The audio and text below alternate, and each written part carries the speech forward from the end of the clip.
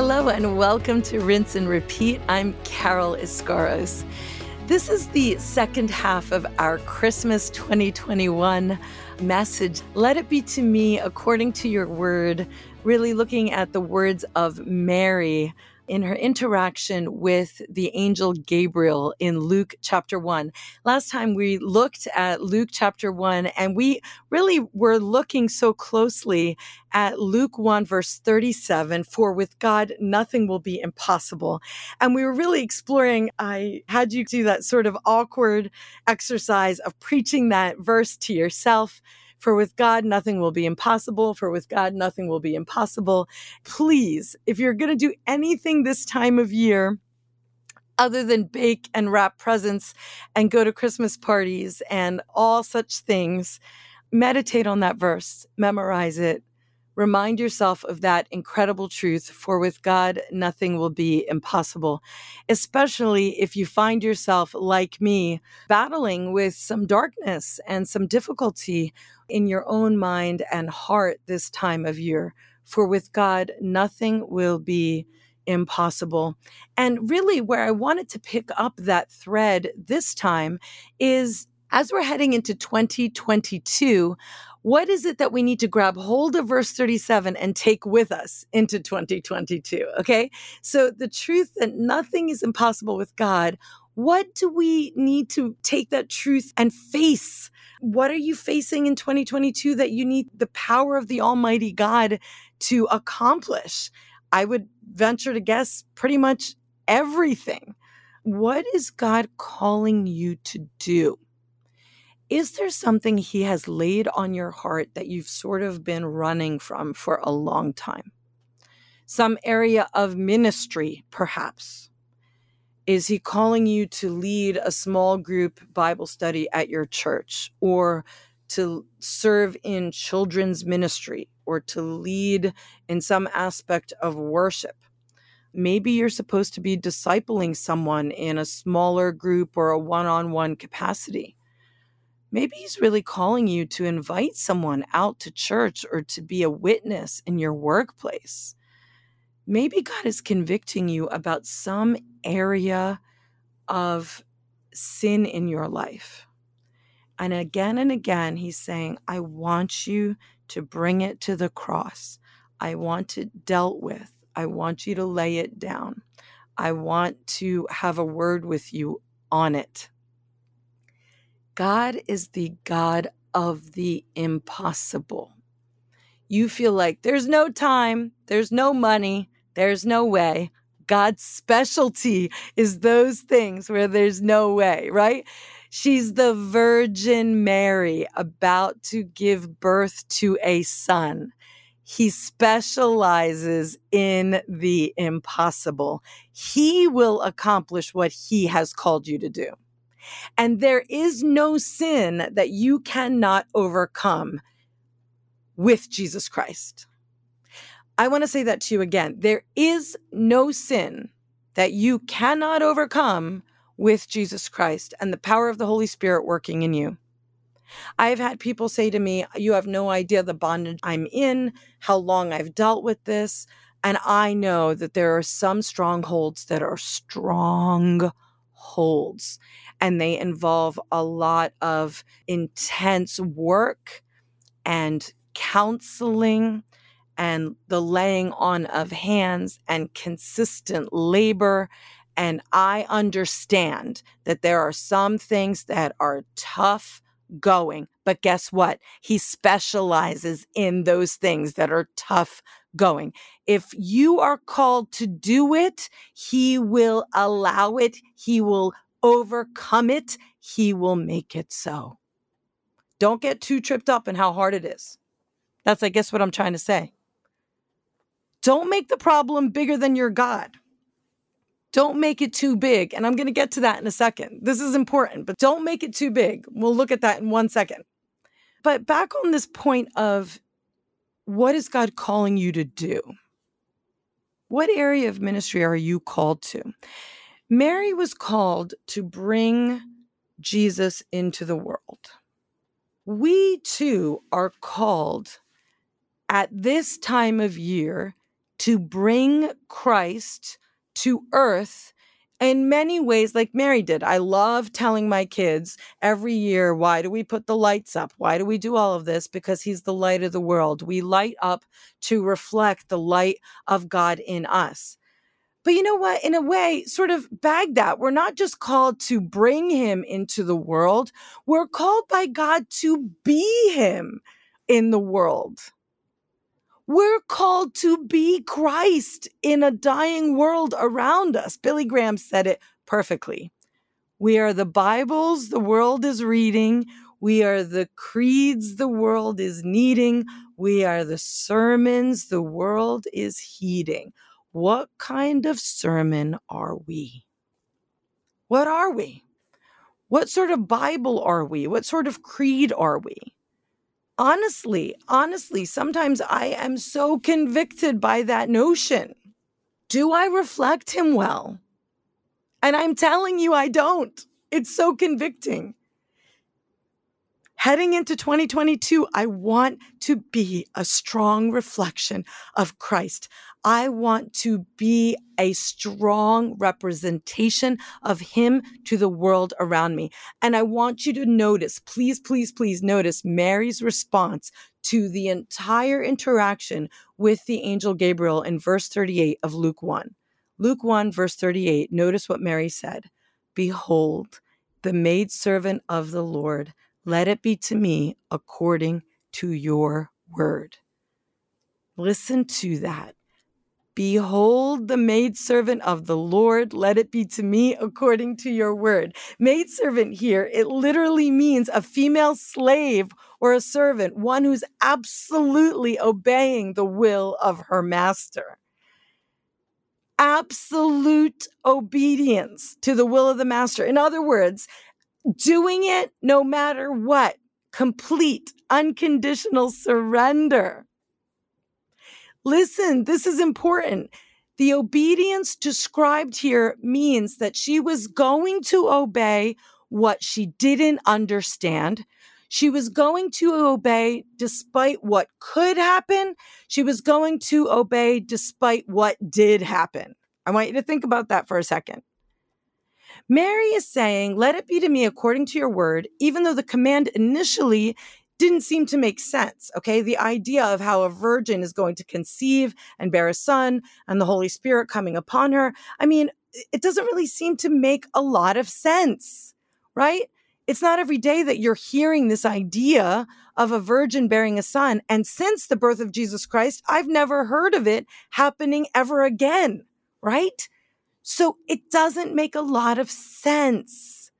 And still she was going to obey it. But the idea of obeying something that doesn't make sense is not in and of itself a new notion, biblically speaking. Look, Noah was told to build an ark, even though there hadn't been a spot of rain on the earth ever as of the time he was building the ark. It didn't make a whole lot of sense, did it? But that's exactly what he did. And that's what I'm trying to say to each of us. We might be called again and again to do things that don't make sense. Look, does it make sense for you to give 1/10 of your income to tithe when you've got bills to pay? Everybody's got bills to pay. Doesn't it make sense to make sure all my bills are paid first and whatever's left over, let me see if I've got stuff to give to the work of the Lord? No, he says, trust me. The 10th is first. And then we see like the blessing and the provision for all the other stuff and the wisdom to spend correctly. What I'm trying to say to you is God expects us to obey even when we don't fully understand. And look, I want to make this super practical, okay? Because we may say, nah, I'm a person that likes logic. I really need to understand stuff before I'm going to do it. That doesn't work for me. I'm a rational kind of person. I want to tell you something. All right. Newsflash, Captain Obvious moment. Here we go. You obey things every single day that you don't understand.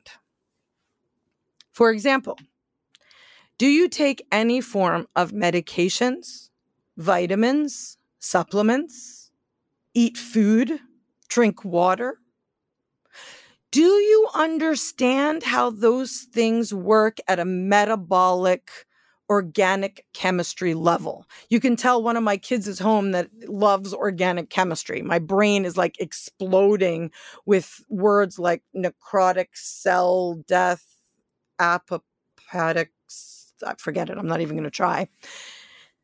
What I'm trying to say is we may not understand how medications work, but you better believe we take them when we need them. I have a blood pressure issue. My blood pressure is extremely high. I am taking my blood pressure med until I can try to control it much better with exercise and eating well and all of those other things. I'm taking my blood pressure med. I don't know how it works within my cardiovascular system, but I'm taking it. I'm obeying. Why? Because someone who knows a whole lot better than me told me that it's going to work. And my life depends on it. I don't know fully how food metabolizes into energy, and water is important for life. But you better believe I eat, and I love it. Oh, Louisiana food, let me tell you what. I love me some etouffee. Y'all need to come to Louisiana and eat some Louisiana food. You better believe I don't have to understand it to obey it. I eat and I drink. Do you guys get it? Because I trust that it is necessary. When someone is telling me that this is important and I know that they know what they're talking about, I'm very likely to follow that lead. Mary's obedience is because she knows God knows better. She trusts the one that is calling her. She trusts him. And see, Mary's obedience when she says, "Behold, the maidservant of the Lord." See, she's not just obeying something she doesn't fully understand. It's even deeper than that, okay? It's not just that she doesn't understand. She's obeying something despite what could possibly happen. I mean, think with me here. At this time and place, what could happen to Mary if she's found being pregnant with a child? She's unmarried and pregnant. What happens possibly to her at that time? What could happen? Think about it. She could obviously lose her betrothed husband, her engagement to Joseph. She could lose him, right? She could be shunned by her community. At the time, if her father opted to kick her out, she could end up turning to becoming a beggar or to even having to become a prostitute to provide for herself if she got kicked out of her family home for becoming pregnant outside of wedlock. But she could even be stoned for this. It could actually cost her her very life.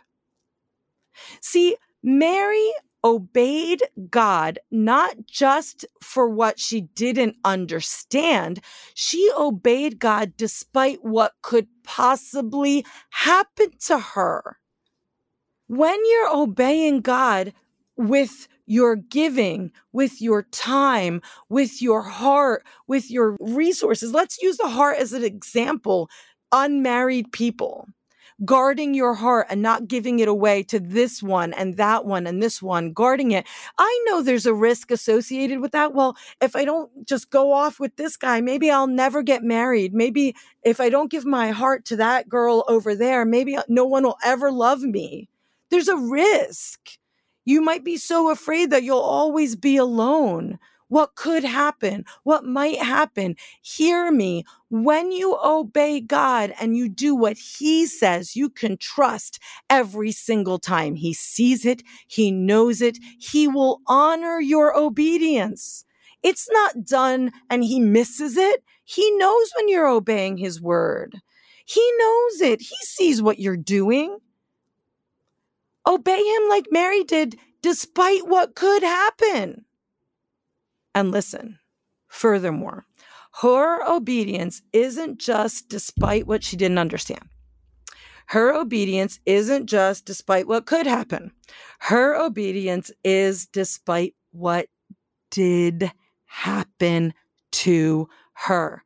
Hear me on this. Mary, the Virgin Mary, is the only person who was present both at Jesus's birth, who is also present at Jesus's death. Just as it was prophesied over her, a sword indeed pierced her heart when it slit in the side of her son. Please hear me. It hurts a mother, even if you're not a mother listening. Every pain her child goes through, doubly so in a mother's heart. Every surgery Abby has had, I would take it 10 times over to spare her that. Mary suffered watching that baby on that cross. You can rest assured that that was true. So despite all of that, she obeyed anyway. She said, let it be to me according to your word. And those few words connect that supernatural work of God into this natural world. It is fundamentally saying, your will be done. Your will be done, Lord, on earth as it is in heaven. That's what she's saying. Your will be done.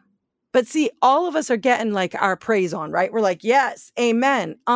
We are there. We are there. We are there. But now here's the kicker. How?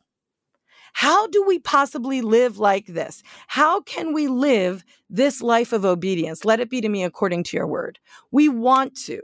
We want to obey even when we don't understand. We want to obey despite what could happen. We want to obey despite what does happen, even if a sword pierces our own heart and hurts us.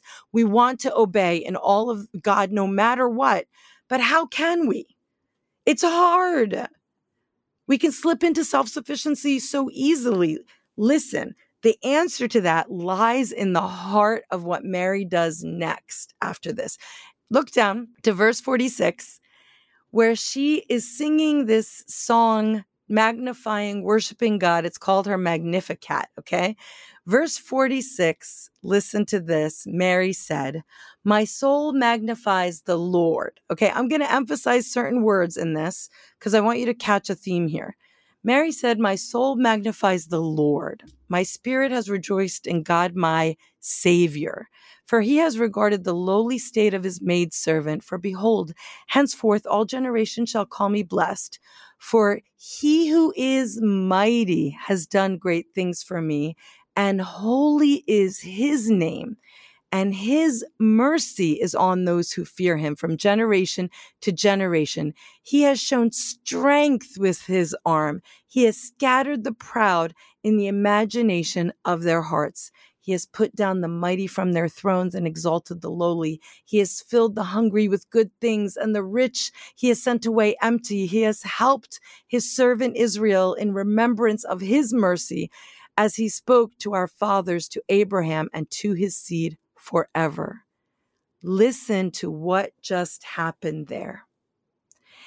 Instead of magnifying all of the things that could happen to her, instead of pacing her room going, but what if Joseph dumps me? What if my dad kicks me out? Isn't that what we would do?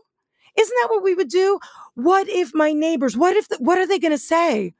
Come on, be honest. Wouldn't we all go, what is everybody going to say about me when they find out I'm pregnant? Every one of us would say that. What are they going to say about me when they find out I'm pregnant? She doesn't do any of the what ifs. Not one. She magnifies the Lord. She magnifies God, her Savior.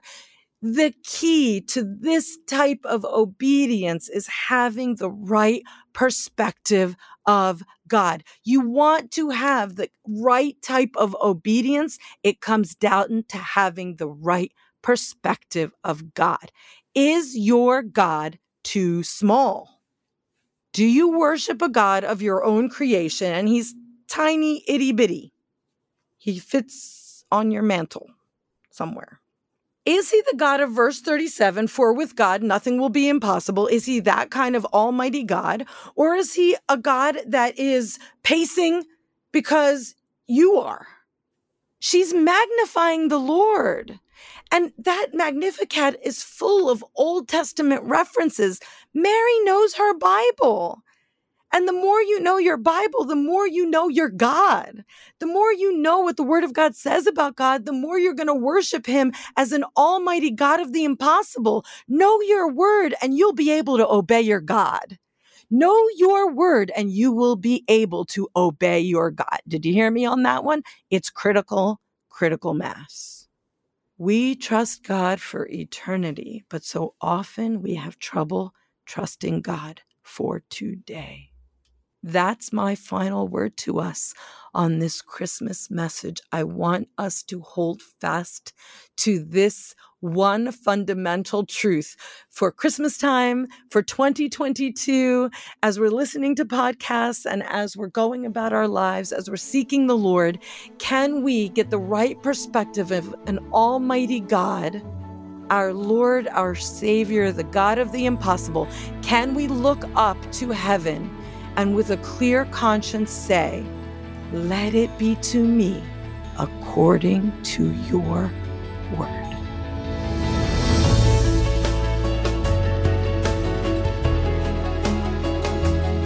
Thank you for joining me for Rinse and Repeat. Again, I'm Carol Iscaros. If you have any questions, if you have any input about the program, please feel free to email me, caroliscaros@gmail.com.